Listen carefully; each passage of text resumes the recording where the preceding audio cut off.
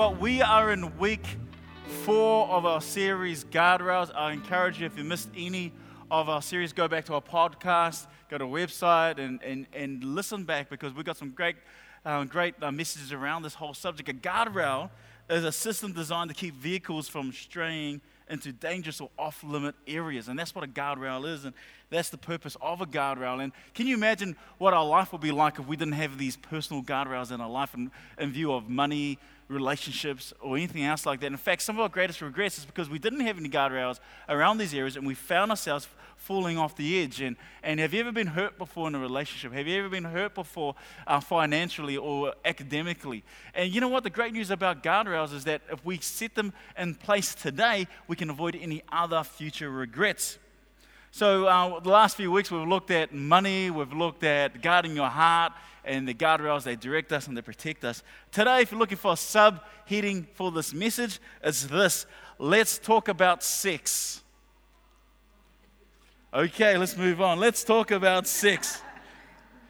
As a youth pastor, I have been asked this question many times, and then even as a senior pastor, and even older people ask me this question. And what they've asked me is this: how far can I go? This is people asking me, how far can I go with my girlfriend or my boyfriend?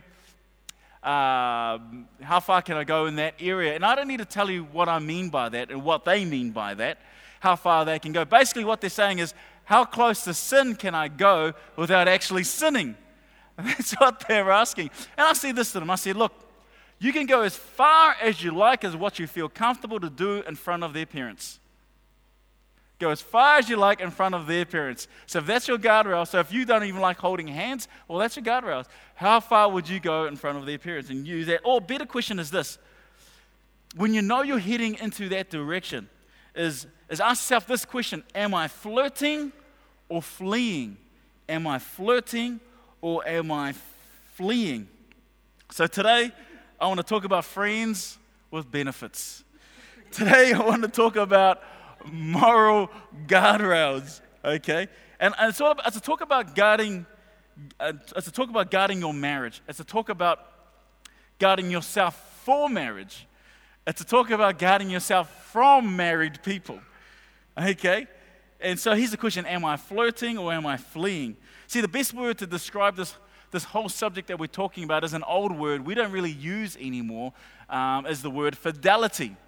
Now, fidelity is a Latin word, an old Latin word, which means faithful and loyal. Is anybody on the road of fidelity right now?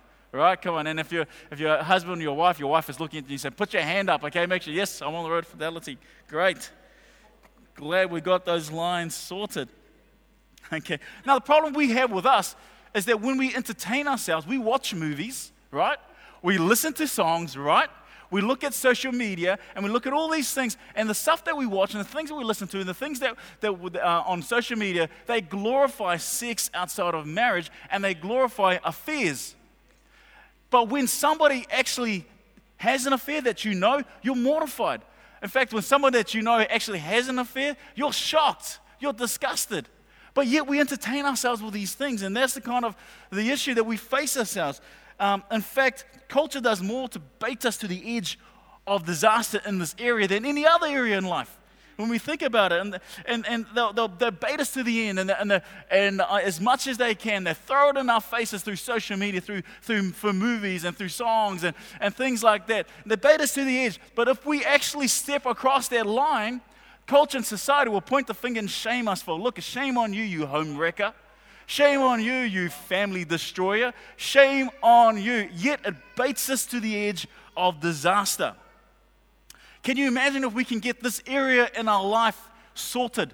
Can you imagine if we can get this area in our families' lives sorted? There'll be less poverty. There'll be less unwanted pregnancies. There'll be less domestic violence. There'll be fewer kids in foster care. There'll be less young boys and young girls growing up without a mum, growing up without a father. And yet we all know somebody who has been affected by this because they hadn't set some kind of guardrails in their life. And this is what we're talking about today. In fact, 2,000 years ago, the Apostle Paul, he was planting churches right around the Mediterranean basin.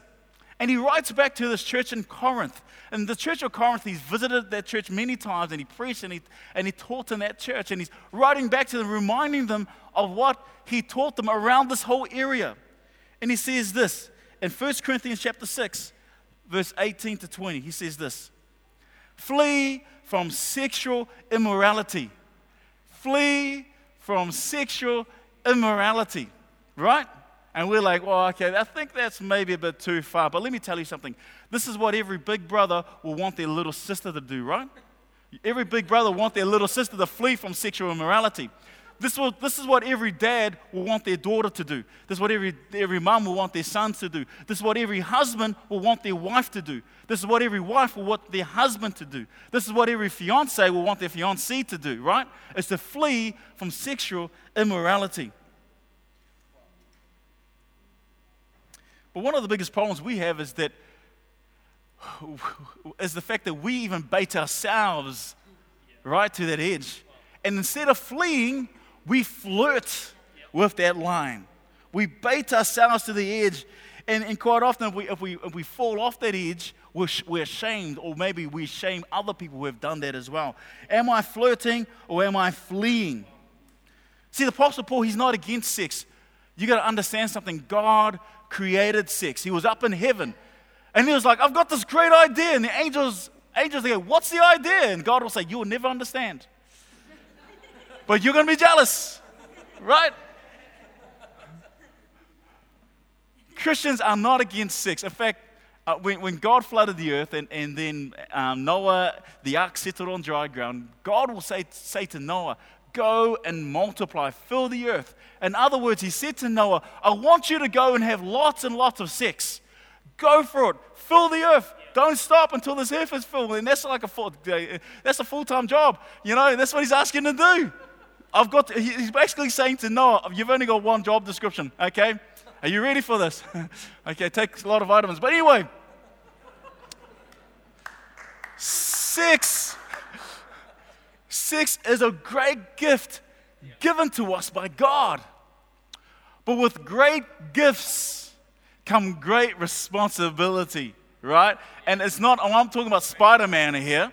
With great gifts comes great responsibility. And basically God is saying, look, I want you to have as much sex as you like within the protection of marriage.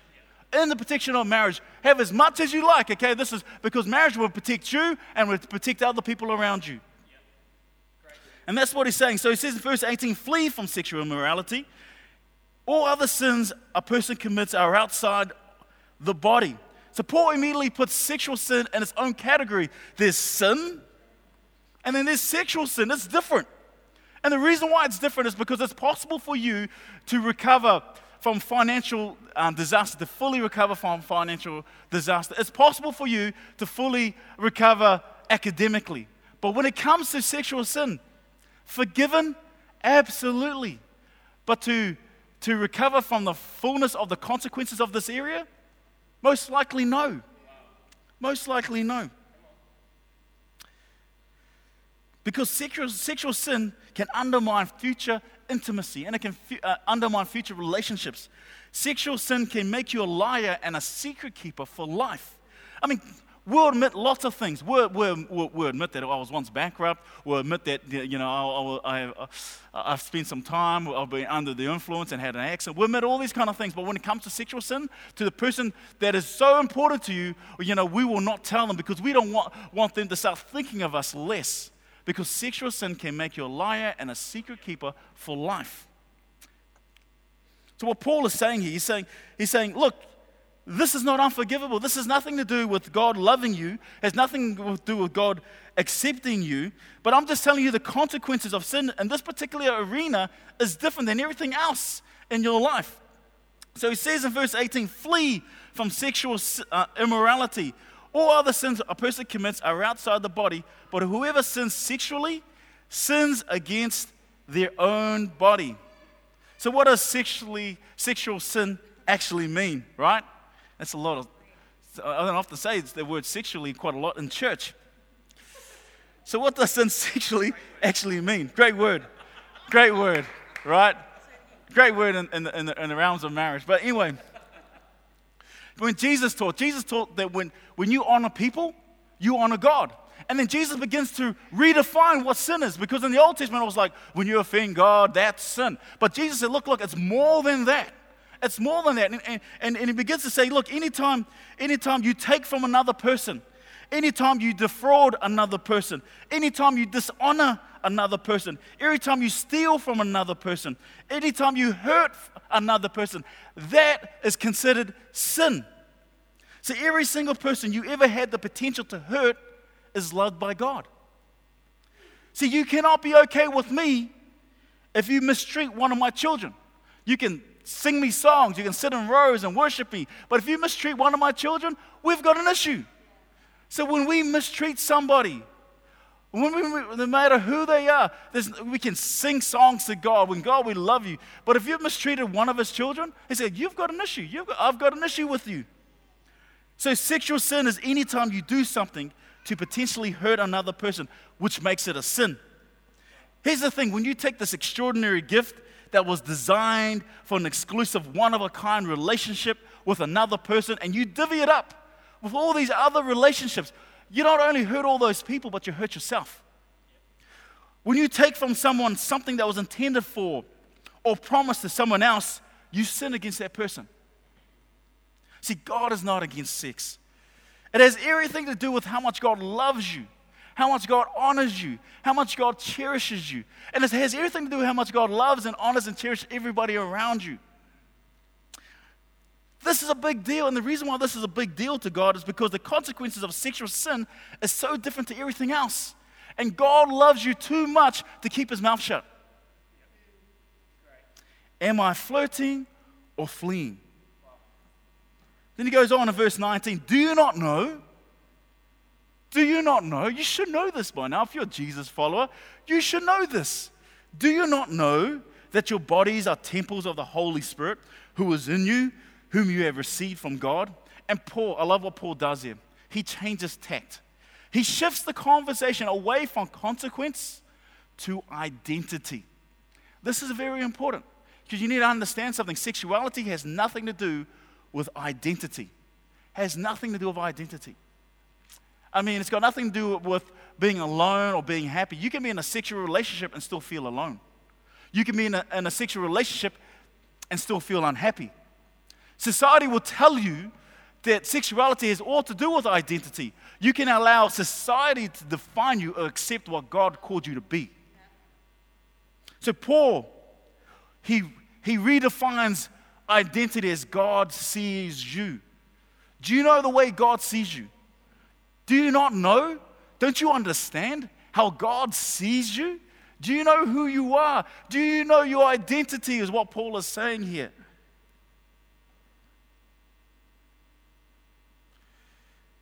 And he says this, you are a temple. Did you know that? You are a temple. And we're like, okay, what's a temple? Right? Because we don't know what a temple is. We don't have temples around. We don't go to temples. We don't have temples. You know, we've seen temples in a movie. You know, the Raiders, the lost temple of Ark, I don't know, Indiana Jones. I don't know. If I'm getting my movies crossed here, but the Temple of Doom, I don't know. Oh, the only thing we know about temples are in movies. Besides, temples are sacred. And according to society, nothing is sacred. To which Paul would say, you are sacred. You are sacred. You are more sacred than the most sacred site on the planet Earth. You are more sacred. And the reason why you are more sacred is because your Heavenly Father, the Spirit of God, dwells inside of you. You are an image bearer of the living God. You are sacred. That's why you are sacred. You are a sacred image bearer. Did you know that? Do you not know who you are? You are more valuable. You are more valuable than you think. You know why that's a big deal? Because the value of a container is determined by what it contains. You know, I was walking out of my house and my wallet being so thick fell out of my pocket. Wasn't that thick? Fell out of my pocket on the ground and made this noise. thud. And they had to go, no, actually, it just kind of floated to the ground and just, my wallet. In fact, during New Year's, I said, Lord, just for my New Year's resolution, I just pray, Lord, may you make my wallet thicker, my waistline thinner. Please don't get it mixed up like you have all the other years. But anyway, so this wallet is, and Naya was sitting in the lounge. Naya, who's married to our son, and she says, oh, you dropped your wallet. And I said to me, look, do you know that wallet? The wallet actually means nothing to me. It's not the value of my wallet, but it's the value of what it contains is important. And she goes, oh, the family photo. But I said, no, I just got $200 that's in there. That's what I just got out of the bank. Yeah, the photo's cool, but the $200 is more valuable. But see, the value of a container is what it contains. That is what makes it valuable. The value of a container is what it contains. That is what makes it a container. You contain the image of God. You are extraordinarily valuable, and so is everybody else around you. Then Paul will go on, you are not your own. He'll say that. You are not your own. And you're saying, what are you talking about? I'm not my own. I'm a big boy. I'm a big girl. You can't tell me what to do. I'm my own. I'm my own man. That's who I am. And but Paul goes, no, you're not your own. You're not your own. You were bought at a price. And be glad that you're not your own because ownership determines value as well. Ownership determines value as well. So the thing that makes a container value is what it contains. But also ownership determines value as well. And let me tell you this. Look, over here I've got a rugby jersey. It's an old blue rugby jersey. It's from the 70s. It's old, right? And to you, this is not valuable. This is not valuable, but to me it's priceless. And the reason why it's priceless is because this is from my mum's village in the Cook Islands in Rarotonga and from Titikavika, the village. And who owned this jersey was my father, my dad, a Pākehā, a white man, a skinny guy. And he played with a bunch of islanders in Rara. And I thought, Dad, I'll take my hat off to you, the skinny white guy playing with a whole bunch of islanders. And this was his jersey. Now this jersey is valuable to me, not because of what it's made of, but because who owned it. Because ownership puts value on it as well. And you are not your own. And be glad you're not your own. Because God purchased you, He bought you at a price. What price? He sent His Son and He died on the cross for your sins and He set you free. He paid with His life. You are not your own. You've been bought at a price. And ownership determines value as well. You are so valuable. I don't know if you know how valuable you are, how precious you are. You are more sacred than the most sacred site on the planet. You're more valuable than the most valuable thing on this world is you, because the Holy Spirit lives within you. You are a sacred image bearer. That is your identity. That is who you are. Then Paul goes on and he says, therefore, that's the application. He's bringing the application. Therefore, honor God with your bodies. Honor God with your bodies. Honor God. So here's the question. If you find yourself heading into that direction, when you find yourself hitting against one of these guardrails, I want you to ask yourself this question: am I honoring God? And it doesn't even need to be in this particular area. It could be in anything, in your finances, and how you're treating people, and how you're raising your family. Ask yourself that question: am I honoring God? And especially in this particular area, am I honoring God with my sexuality? Am I flirting or fleeing? Because fleeing immorality requires guardrails. And here's some suggestions. I'm going to give you some suggestions on guardrails. They're just suggestions. They're not like, this is the law. These are suggestions. If you don't like my suggestions, just take it and flush it down the dunny. Okay? I don't care. But you might even have some better suggestions. That's cool. The point of this whole message is about you discovering guardrails based upon what God says. And coming up with guardrails for your own life. And here are some suggestions I want to give to you. Number one, fidelity guardrails. I love that word, fidelity. Fidelity guardrails. Number one, avoid traveling or eating alone with problematic people. And you'll say, who's the problematic people? You know who the problematic people is, right? It's that person at work that you need to go this way where your workstation is, but there's a certain person over here, so you kind of go this way. But you shouldn't be doing that because you know that this person is not the person you should be spending time with. Come on, and this is a guardrail. Don't avoid being alone with problematic people, traveling alone, having lunch with those people. And the second guardrail is this. Don't keep secrets from the most important person in your life. You know the most important person in your life, there should be no secrets. And as soon as you keep a secret, that should ding your consciousness. And they say, whoa, why am I keeping a secret? This is hitting a guardrail. Yeah. Number 3 is this. Don't counsel members of the opposite sex. Don't counsel members of the opposite sex. Have I seen people get themselves in trouble and cross this line? It's in this area right here. They counsel members of the opposite sex. You know why you shouldn't counsel members of the opposite sex? It's because you're not a counselor. And you know what? You know what? Even you want to know more information about that? You don't even give good advice. Here's the thing: they need help. They don't need you. They need help. They don't need you. Get them the help they need. Okay. Number 4, my fourth guardrail I want to suggest to you is when you feel your heart and your desire drifting towards a specific person that is really an out of bounds person, tell somebody about it. Because often speaking it out diffuses it. You know, when you find yourself, you know, I shouldn't be, my heart's drifting. Don't just keep it to yourself. Oh, well, I'm just going to keep it to myself and jump between me and God. I'm just going to tell God. God already knows. You don't need to tell God. He already knows. Okay? There's no surprises when it comes to God. I'm just going to declare it to God. God, just in case you haven't heard. In case you weren't noticing, you know, God already knows. Tell somebody, because when speaking out often diffuses it. And number 5 is social media. Okay, honestly, be careful of Snapchat, be careful of Insta stories and things like that, because what happens is that we begin to idolize, fantasize, or romanticize a certain person, because all we see are the highlight reels, right? Right, and then we have all these unexpected, unrealistic expectations that are on top of all these things. So honestly, put some guardrails around your social media. See, the point of guardrail is to light up your consciousness when you find yourself hitting up against it. That's the point of a guardrail. In other words, it should make you sensitive, not because you've done something wrong, but because you're heading in a direction that you know you shouldn't be going to, and you need to change direction. And that's the purpose of the guardrail. It's to hit the guardrail while you're in the safety zone. If you don't have any guardrails, you're going to find yourself in the pit of disaster. Okay? Am I flirting or am I fleeing? So you got to decide, do I flee or do I flirt? Flee honors God. Flee honors your wife. Flee honors your husband.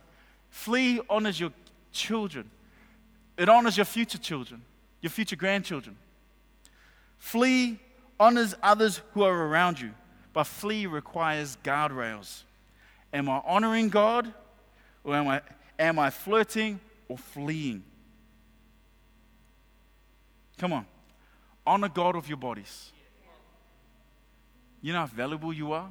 You are a sacred image bearer. You're more sacred than the most sacred site on the planet. Honor God with your bodies and honor the other bodies around you, because they are so valuable to your heavenly Father.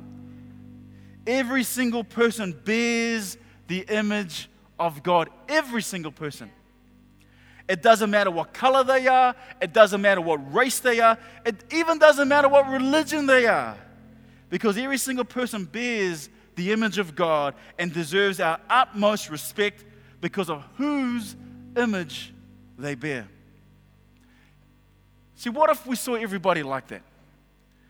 What if we saw every person around us that way? Can you imagine what our society would look like? Can you imagine the transformation in our community? Can you imagine the people we can reach with the gospel of Jesus Christ because we saw them as an image bearer of God? And we respect them because they deserve our utmost respect. We didn't judge them. We came to love them. Can you imagine the people we can reach with the gospel? Come on, we need to set some guardrails now while you're still in the safety zone. See, you won't be applauded now, but you will be applauded by the people that mean most to you later. And more importantly, you will be applauded by your heavenly Father. Am I flirting or fleeing?